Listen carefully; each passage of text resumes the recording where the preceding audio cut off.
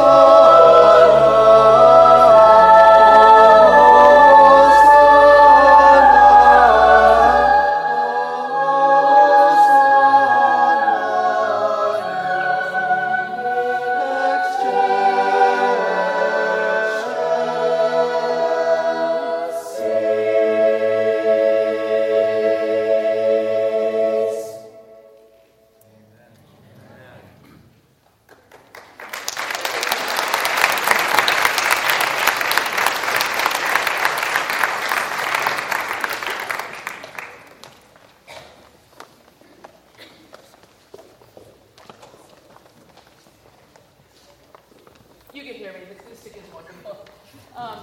The next song that we will sing for you is a setting of the Lord's Prayer. Of course, we all know the Malat setting of the Lord's Prayer, but this is my second most favorite setting of the Lord's Prayer. Written by Renee Clausen, who is the conductor at Concordia College in the Midwest.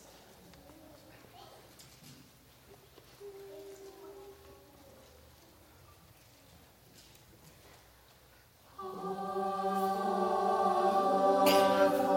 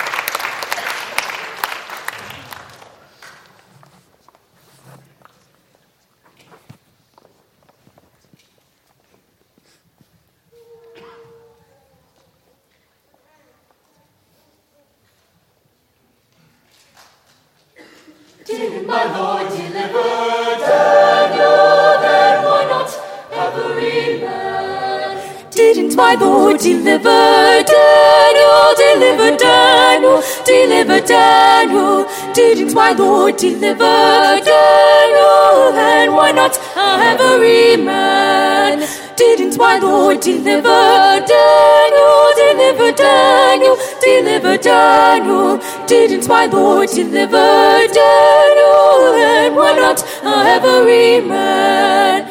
He delivered Daniel from the lion's den, Jonah from the belly of the whale, and the Hebrew children from the fiery furnace, and why not every man? Didn't my Lord deliver Daniel, deliver Daniel, deliver Daniel? Didn't my Lord deliver Daniel, and why not every man? The wind blows east and the wind blows west, it blows like the judgment day, and every poor soul that never did pray will be glad to pray that day. Didn't my Lord deliver Daniel, deliver Daniel, deliver Daniel? Didn't my Lord deliver Daniel, and why not every man? I set my foot on the gospel ship, and the ship it began to sail. It landed me over on Canaan shore, and they'll never come back anymore. Didn't my Lord deliver Daniel, deliver Daniel, deliver Daniel? Didn't my Lord deliver Daniel, and why not every man? Didn't my Lord deliver Daniel, deliver Daniel, deliver Daniel?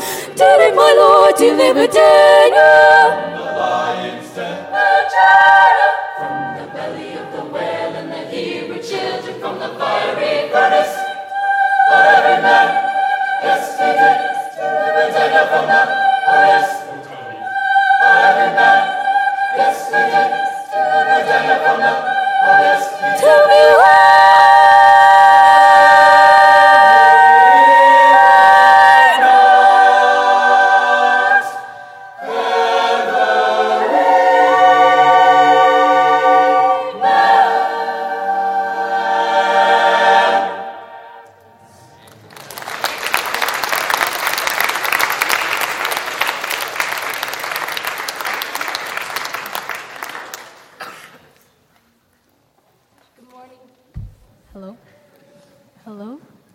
Good morning, church.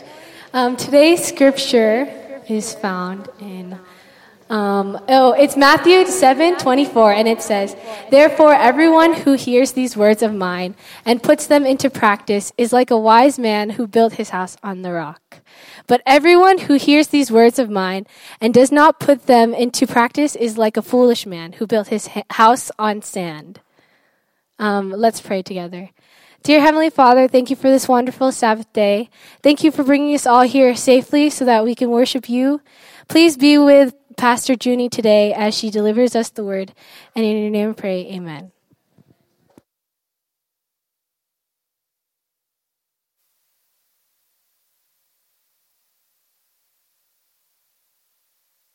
Happy Sabbath. Here. That's awesome. We really want to welcome Pro Musica this morning. We're so happy you guys are here. And, you know, during the first song, I felt really bad for those of you guys who were, like, not in the circle. I was like, oh, man, I feel bad for you guys. Because it sounded so... Like, is it creepy for me to be like, can you guys sing me to sleep every night? And then I was thinking, like, what if wherever I go, they were always there and they would like, when I'm like, guys, I'm going to pray before I eat, and then they start singing. Or like, before, you know, I'm like, guys, I'm going to start studying my Bible this morning, and then they start singing. Would that be creepy?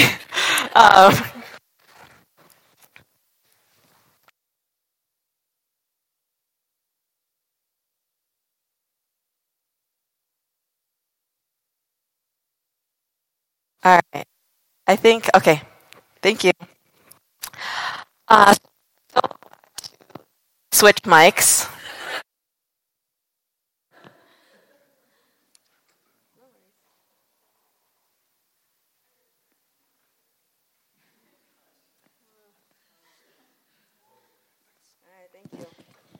All right. Oh, no. We good? All right. Okay. So we're so glad all of you guys are here. We welcome all our guests. And for those of you guys who are not regularly members of Loma Linda Korean, just wanted to let you guys and our regular members know that we're actually starting a brand new sermon series next week on 1 Peter entitled Living Hope. So if you guys need some living hope in your life, we welcome you to come back next week and join us. How many of you guys are good at accepting help? You're like, I'm self-aware. I get that I can't do things on my own. Like, if someone offers you help with something, you're in. How many of you guys are good at accepting help? Okay, only a few people. I'm very happy for you guys.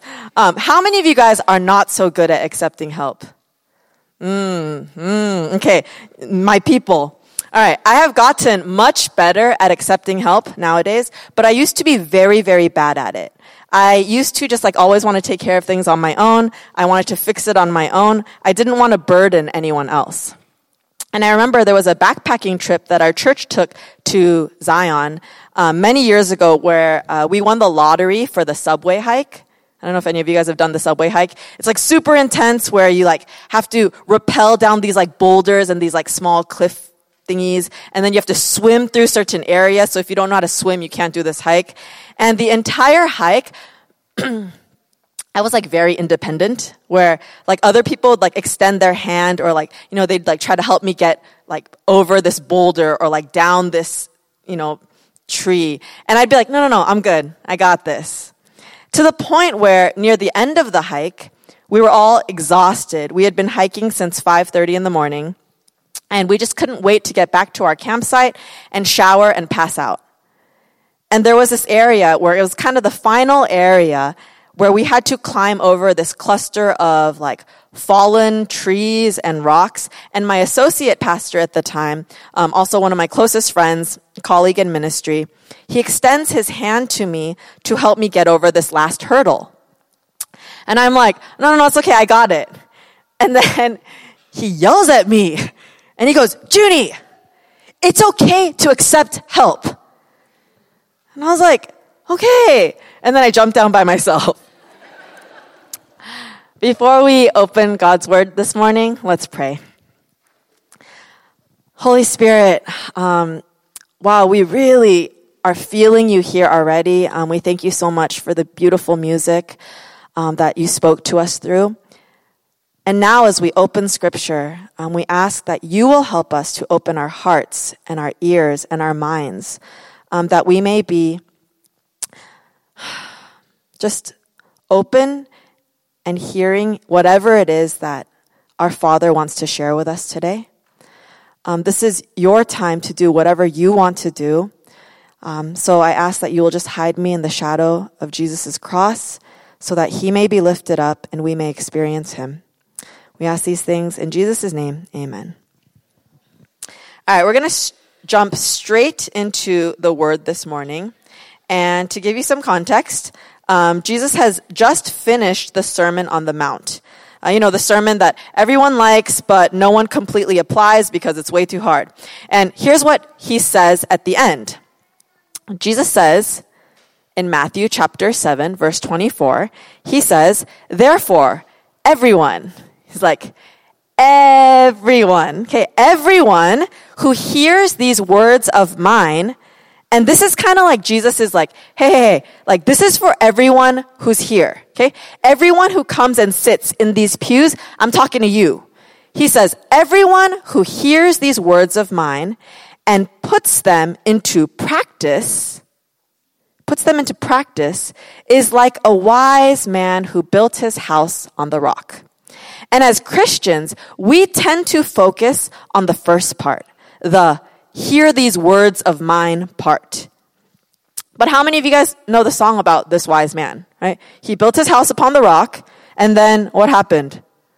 the rain came down and the floods came up. But the guy who built his house upon the rock, his house was firm. It withstood the storm. And then Jesus goes and says this. But everyone who hears these words of mine and does not put them into practice is like a foolish man who built his house on sand. And the rain came down and the flood came up. And this is normally like the kids' favorite part of the song and then the house went splat, right? And you guys know it. And the guy who built his house on the sand, his house just fell flat. And Jesus is making this incredible point, and he's looking around the group like, look, I really appreciate all of you guys being here. I appreciate you taking notes. Like Matthew, thanks for writing this down. John's always taking notes too. A few others, you guys taking notes. I really appreciate that. But guys, if you just hear it and you don't do anything with it, okay? Even if you hear it and believe it, actually, I'll do it. I'll do the slides. Thank you guys though. So even if you guys hear it and don't do anything with it, even if you hear it and you believe it, even if you hear it and you feel convicted by it, even if you hear it and you're like, or you're like, mercy, or you're like, amen, even if you do all of those things, but you do not put it into practice, you are like a foolish man who built his house without foundation. It looks great on the outside, but when the storm came, and this is how Jesus concluded this parable, he said, it fell with a great crash. So one of the reasons that we gather and listen, one of the reasons that we open God's word is because for some of us, we have already had a great crash in our lives. And we don't want another crash. Some of you have crashed a relationship. Some of you have crashed in school. Some of you have crashed in finances, and you're still trying to figure it out. And you don't want to go through another season of life with a crash. Some of you have crashed morally. Some of you have crashed with your parents. Some of you have crashed with your health. And many of us have discovered that if we will open God's word and listen and learn and then do what Jesus says, if we apply what Jesus taught, then we can avoid future crashes. And maybe for some of you, first years in graduate school, maybe you're pre-crash. Maybe for some of our youth, some of our high school, junior high, elementary school children, maybe you guys are like, you're not even old enough to crash yet, right? Maybe you've never had a crash. And maybe you have the opportunity to get it right the first time without crashing. And what Jesus says is, if you will build your life on the foundation of what I teach, then when the storms come, when the floods come, at the end of the day, you will be able to stand firm. So his bottom line is kind of this. Hearing and doing are what make the difference. Okay? Hearing and doing are what will make the difference. Here's the deal. Going to church on Saturday morning, going to Vespers on Friday night, attending small group, going to chapel, these are the hearing. Right? But Jesus is challenging you this morning to the doing. Because doing is what makes the difference. And here, the thing is, you guys already know this. You know how I know you know this? How many of you guys have a membership to Drayson? Okay? You have a membership to the gym? You understand exactly what I'm saying then. I don't need to elaborate that doing makes the difference. Because, so for me personally, I used to, have any of you guys tried Bikram yoga before? Okay. Wow, like a few brave people. Okay, Bikram yoga is so intense. I used to go several years ago because I had like lower back issues and someone told me it could help. Actually, someone forced me to go. But I went every day actually for 30 days. There was like a 30-day challenge. And so I went every day. And the thing is, I know I'm kind of new to this church, so you guys don't really know me, and you probably think like, oh, but like she looks fit. I don't know if you think that, but if you think that, maybe you think that. And the thing is, I'm not. Okay, I'm not fit. Actually, a few years ago, when like a lot of news publications were talking about like this new danger of being skinny fat, where it's like you look skinny, but you actually like you're really unhealthy because you're like you live a very sedentary lifestyle. Like 3 of my friends sent me the article. They're like, "Hey, you should read this." So I'm not like a fit person. I don't exercise a lot. So me going to Bikram yoga for 30 days straight, like I went on Sabbath. Like on Saturday mornings, I would wake up and I would go to the 5 a.m. class, and then I'd go to yoga for 90 minutes, and then I'd come home, shower, and then get ready for church. For 30 days, I did this. And if you are not familiar with Bikram yoga, it is 90 minutes of 2 sets of 26 postures, which is hard enough for me. But on top of that, it is practiced in rooms where the temperature is regulated to 104 degrees with 40% humidity. It's so gross in there. Like, you have to not put your mat too close to the person next to you, because when their sweat drips, it will splatter onto you. Okay? So I went for 30 days straight. And while I was going, I had a Bikram yoga key tag on my keychain. And you know those plastic tags that you get from like grocery stores or Panera. And I had a Bikram yoga one because I would need it to check in every time I went. And people would see this on my key tag, and they would be like, especially my friends are like, "Hey, whose keys are you holding? Like, you go to Bikram yoga?" And I was like, "Man, please, like these are my keys." And yes, I do. And I've been going for 12 days in a row. And I felt healthy. Right? Because I had gone every single day. I felt healthy. And I don't know about you guys, but how many of you have ever signed up for a gym membership, or you've bought new exercise equipment, or you bought new running shoes? Don't you kind of feel healthy when you first buy it? Right? You're like, "Oh man, like, look at my new shoes. I'm going to run so much." Or you're like, "I got this new great deal on this gym membership. I feel healthy." But you're not actually healthier. You're not actually better health-wise. Jesus says you can buy all the equipment you want, right? But unless you are doing, the scripture's not up here, but unless you are not doing, it makes no difference. And the same is true in deepening your relationship with Jesus, in deepening your faith. Years later, after Jesus shared this with his followers, James, the brother of Jesus, he writes a letter to some Christians, and it's preserved for us in the New Testament. And this is James's take on the very same thing. This is what James says.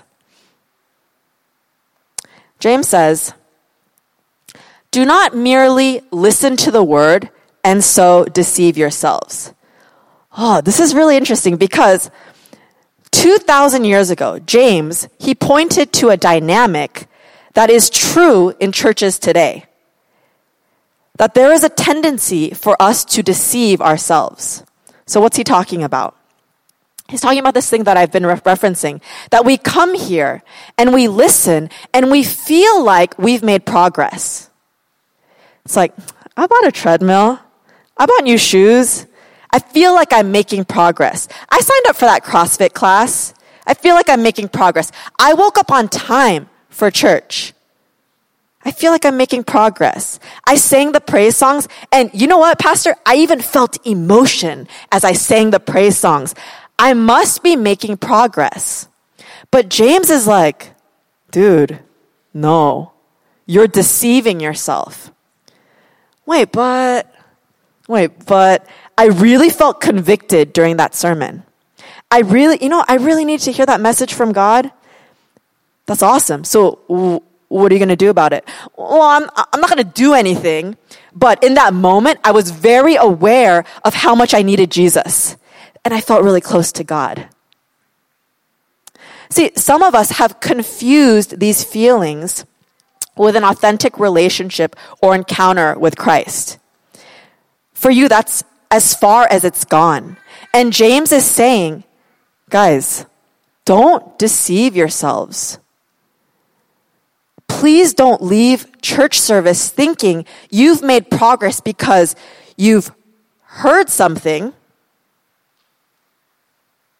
you've felt something, but then you didn't do anything. What James says next is, he says, don't merely listen to the word and so deceive yourselves. What he says is, do what it says. Do what it says. James is like, hey, remember my brother, the Messiah, Jesus?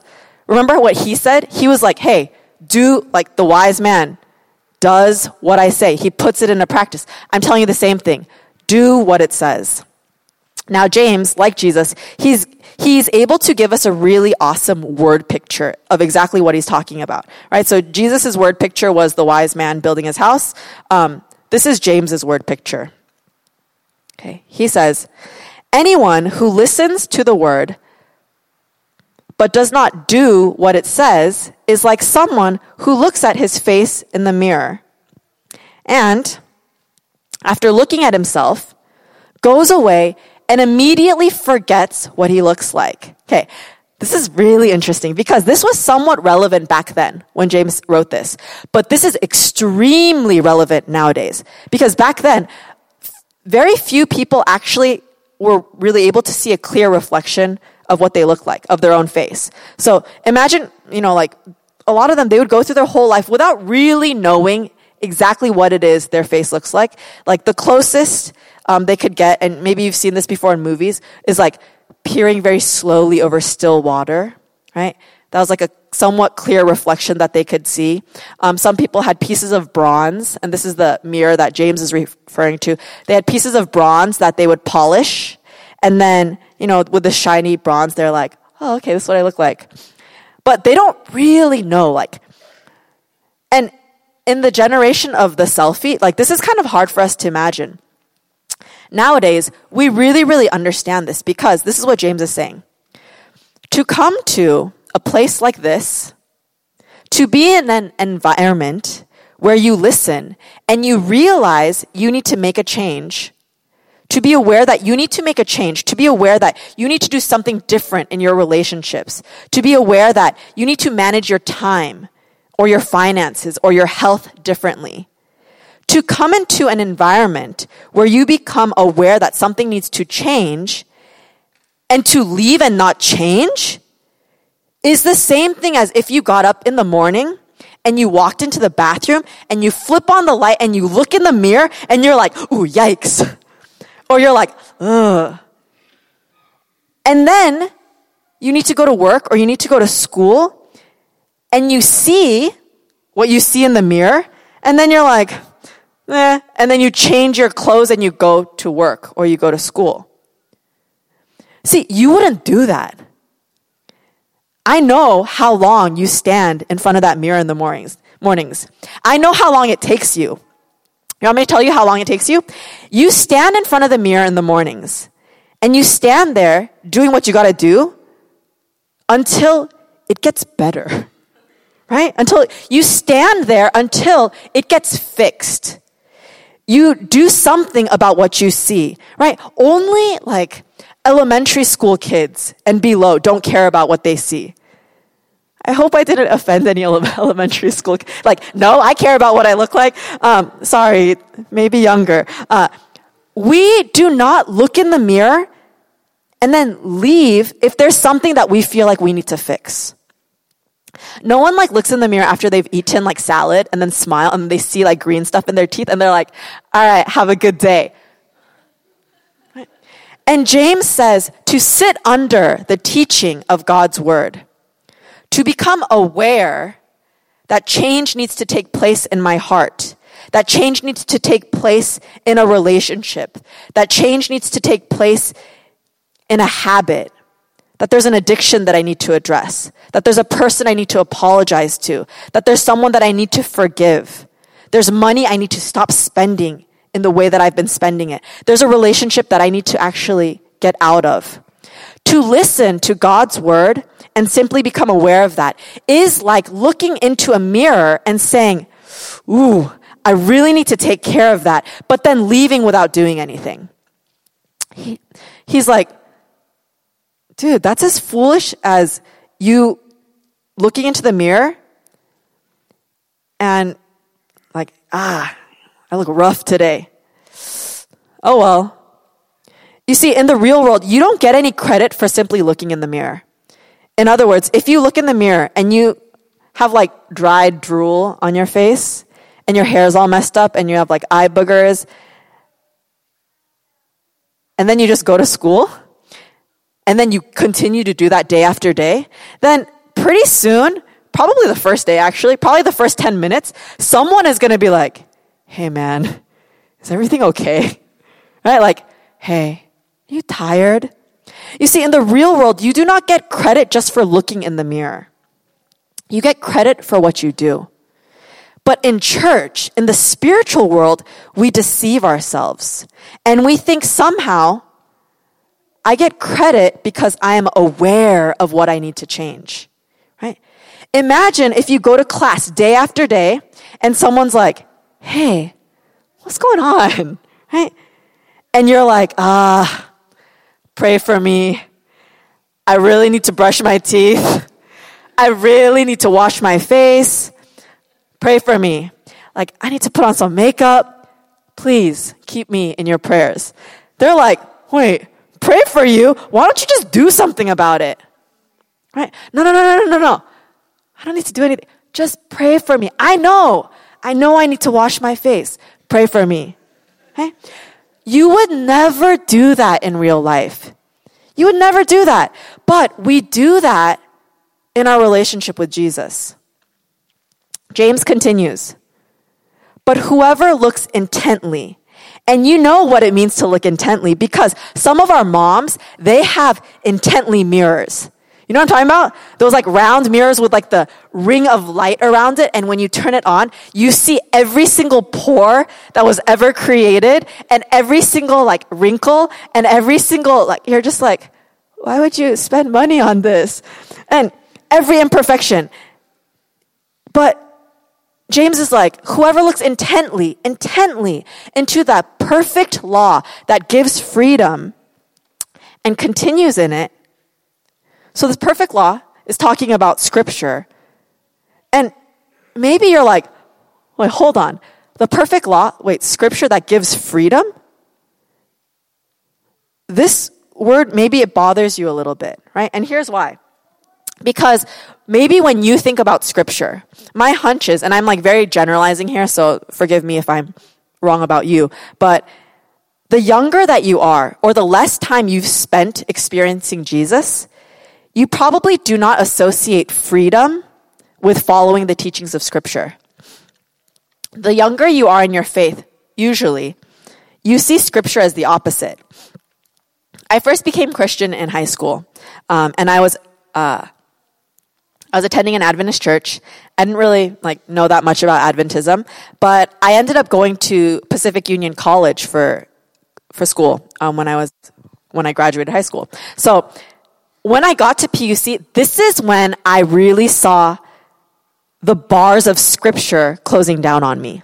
Okay, because I didn't grow up Adventist, because I didn't grow up Christian, I remember one of the very first San Francisco trips we ever took. My freshman year, a group of us went to Fisherman's Wharf.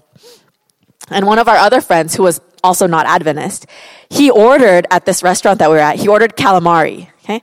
And for those of you Adventists in here who don't know what calamari is, is it squid or octopus? Both? Okay. So it's squid and octopus. Okay. Double whammy. And so he orders it, and it's also deep fried. Okay. So he orders calamari, and it comes out, and then he's like, oh, do you guys want some? And everyone around the table, all my friends are like, no, thank you. Oh, no, I'm good. Oh, no, it's okay. But I'm like, I love calamari, right? I'm like, dude, I'll have some. And he's like, okay, so we're just eating it. Later, one of my friends tells me, she's like, hey, you're not supposed to eat that. I'm like, what? She's like, that octopus thing, you're not supposed to eat that. And I'm like, why? She's like, the Bible says so. I was like, what? I didn't know that. Okay. And then during my freshman year, like the church that I grew up at, I'm not going to rat it out, but a lot of you guys know what church I grew up at. When I was in high school, what we did every Sabbath after potluck or after service, we'd go to potluck and we would check something. Is there spaghetti being served or not? If there is no spaghetti, then we don't eat at church. Okay? Because that means there's like rice and like seaweed. So we're like, okay, no spaghetti, then we're going to leave and we go to Lolita's and we go eat burritos. And when I was in high school, we went and we ended up visiting for a youth rally. We went and visited another Southern California church in Los Angeles.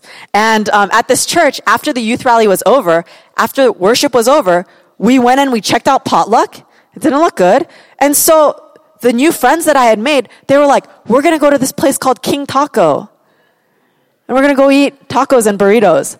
And I was like, oh, this must just be what churches do. You go and you check out potluck, and if there's nothing you like, you go eat Mexican food. Okay? Actually, when I was in college, I visited Loma Linda Church, and we went to Miguel Jr.'s afterwards. Okay? But, so I thought this was like a thing that we do. And when I got to PUC, I checked out potluck after one of the first services, and it didn't look good. So then I asked my friends, like, hey, where are we going to go eat? Where are the good Mexican places around here? And then my friend's like, what do you mean? It's Sabbath. And I was like, I know. And then they're like, no, you're not. And then they look at me, they're like, wait, you know you're not supposed to spend money on Sabbath, right? I was like, what? It's the same girl that told me about calamari. I'm like, where does it say that? She's like, I don't know, but it says that. I'm like, okay. So during my freshman year at PUC, I was like, man, if someone had been like, isn't it awesome being Christian? There's so much freedom. I would have been like, dude, what kind of Christian are you? To me, didn't seem to be much freedom. I had never had curfew before in my life. I had never had only vegetarian options before me. It didn't feel like freedom. But as I got older, as I got to know Jesus better, things changed. And as I studied scripture, as I began to apply them, it did give me freedom. You know, the Bible teaches us to forgive. When I first started working as a pastor, people would occasionally ask me, wow, so you're a female pastor in the Korean church. Is that hard? Do you face a lot of opposition? And honestly, for the most part, like, things have been very good. I've been very fortunate. It has not been bad. But there was an elder of the first church I worked at who just like, I don't really know what it was. I don't know if it's, maybe he just didn't like me or like this man, he was never mean to me, but he never said anything bad about me, but he treated me as though I was dust, like just like flying around, right? Like I would say hello if I see him. And he'd be like, right? I'm like, okay, he's busy. I'd walk into a room if we have like a meeting, and I would say hello to the adults, and he would not like look up or acknowledge me.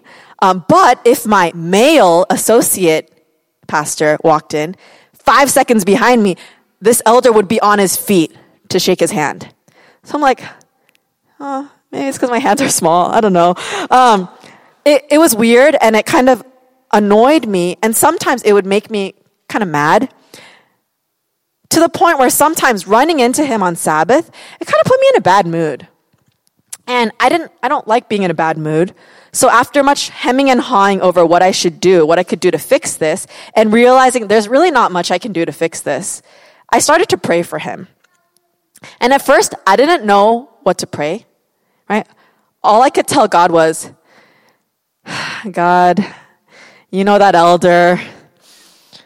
He needs more Jesus, okay? Okay, amen. But as I prayed for him regularly, right, my prayer started to change a little bit. And I started thinking, man, if he's sexist, or if he's just like a dismissive person in general, I wonder what things are like for his kids. I wonder what things are like for his wife. So I started praying for his wife. I started praying for his kids, for his daughter. And then I started praying for their relationship, their family dynamic. And then I started praying for his health because I was like, he's kind of old. And like, what if his relationship with his kids is not that great? He needs more time to make amends. So God, you need to make sure he's healthy. And then I was like, and he's a leader at this church. I started praying for his leadership. God, he influences a lot of people. You need to give him wisdom. You need to give him discernment. And then I got to a place where even when he would ignore me week after week, it didn't bother me because I'm like, I'm praying for you. And the perfect law that gives freedom, that's what it did for me, right? It gave me freedom. And I see people around me who have made decisions to not forgive certain people in their lives, and the bitterness and the anger that has festered in their hearts, that it's formed chains on them. It's formed shackles around them. And the Bible teaches us to honor God with our bodies, right? But when you're 16, when you're 18, when you're 20, how liberating is that, right? That's not liberty, that's handcuffs. Honor God with your body. Honor God with what you put in your body. Honor God with where you take your body. Honor God with what you look at. Honor God with what you put in your mind. Honor God in your relationships. And it's like, man, are you kidding me? Just put me in a little cell. This is not liberating. This is not freedom. But as we get older, we realize that our incorrect expressions of freedom, they created bondage in us, right? In our minds, in our hearts, in our bodies, in our habits. And for those of us who are older, we wish we could go back. We wish we could go back to that one weekend or that one summer break or that one party or that season in our life during our first relationship. We wish we could go back and honor God with our bodies, right? Some of you, if you could do that, you're like, man, if I could just do that, I would be liberated from some of these habits that are plaguing me right now. And this scripture, it makes perfect sense to you. But it only makes sense and it only makes a difference if and when we do something with what we hear. And guys, I really want you to be free. Okay? Like if you guys know me, if you guys have talked to me about Jesus, you know that I'm like really into like us being liberated, us living freely. And I know that you're never just going to be free simply by listening to the pastoral staff preach. Right? You're only going to be free if you do something with what you hear. And this is how James finishes up. He says, not forgetting what they have heard, but doing it, they will be blessed in what they do. They will be blessed in what they do. And I need to be very, very clear about something this morning. Our relationships with Jesus, they began when we first experienced him, when we first made the decision to follow, right? And anything about our Christian walk, anything and everything about our Christian walk, it must be relational, right? Jesus made that very, very clear to us, that it's not about what we do, it's about who we know. But the doing that I'm talking about, I'm not talking about like, yeah, so make sure that you follow all the rules. That's actually not what I'm trying to say. So don't misunderstand me. What I'm saying is, you need to make space for him in your life, right? If you feel convicted of something, you following through with that conviction, that's not being legalistic. That's not working out your faith. That's you abiding in a relationship with him, right? That's you responding to him inviting you to do something, inviting you to grow, inviting you to change, inviting you to be free. But if for any chance you somehow mistakenly understand me today as thinking, okay, I gotta really buckle down and figure this out on my own. Dude, no, don't think that, right? You cannot think you can do this by yourself. Whether your goal is to change your habits or your goal is simply to experience Jesus, you cannot do it by your efforts alone, right? Imagine like, if you've ever been to Niagara Falls, Imagine you're being carried across Niagara Falls by a skilled, like the world's best tightrope walker. Okay? I don't know why he's carrying you over Niagara Falls, but imagine this, okay? So you're going across with him, and halfway across, you have a choice. You can let him carry you the rest of the way, or you can tell him, you know what, I think I can handle this, like I'll go the rest of the way by myself. It's not just that trying to live by laws and discipline is useless. Trying to live by laws and discipline, it is a backwards step. It's a step into slavery, and it undermines grace and hope. The law was never meant to be the starting point for change for us. It's meant to bring us to an end to ourselves and to drive us into the arms of Jesus, because we're like, there's no way I can do this by myself. But the thing is, the trap that so many of us are in, that trap that so many of us are used to, is that we are used to walking the tightrope by ourselves. Most of you did it when you were in undergrad, right? When you were studying for the MCAT or the DATs or whatever test, major test you had to take. When you first started grad school, many of you look at your life and you feel like there's a part of you, honestly, that feels like you've gotten to where you are because you inched your way across that tightrope. Sometimes with your eyes squeezed shut because of how scary and how stressful it was, but at least you got across this one section. At least you're in grad school now. At least you're in residency now. A lot of you guys, in the eyes of the world, you're successful. You're the pride of parents everywhere. But the sooner you realize that your self-sufficiency, your time management skills, your brain, your ability are not enough to save you from your sins, the sooner you realize that, dude, praise God, the better. All of those things, all of the traits that have brought you this far, no offense, they're not going to take you to the end. They can't. And the thing is, oftentimes as Christians, we get stuck on either side of this fence. We either think, I have to do it myself, by my might, by my power, by my ability. I'm going to make sure that I keep all of the rules. Or we get into the side where we're like, I'm not going to do anything because Jesus got it. I go to church when I can. I go to small groups. But God is love. God is grace. We're saved by grace, not by our works. I'm just going to give it to Jesus. But if we simply hear and do not do, we cannot enter into the freedom that he invites us to. My challenge for all of us is that we will seriously consider this and we will think about, where are the areas? What are things that Jesus has been whispering to you? Maybe he's been shouting some things to you and you've been hearing it and you've been like, yeah, I know. Yeah, definitely. I will think about that more. I will meditate on that. Where are things that you have been hearing, but now you need to start doing? Let's pray.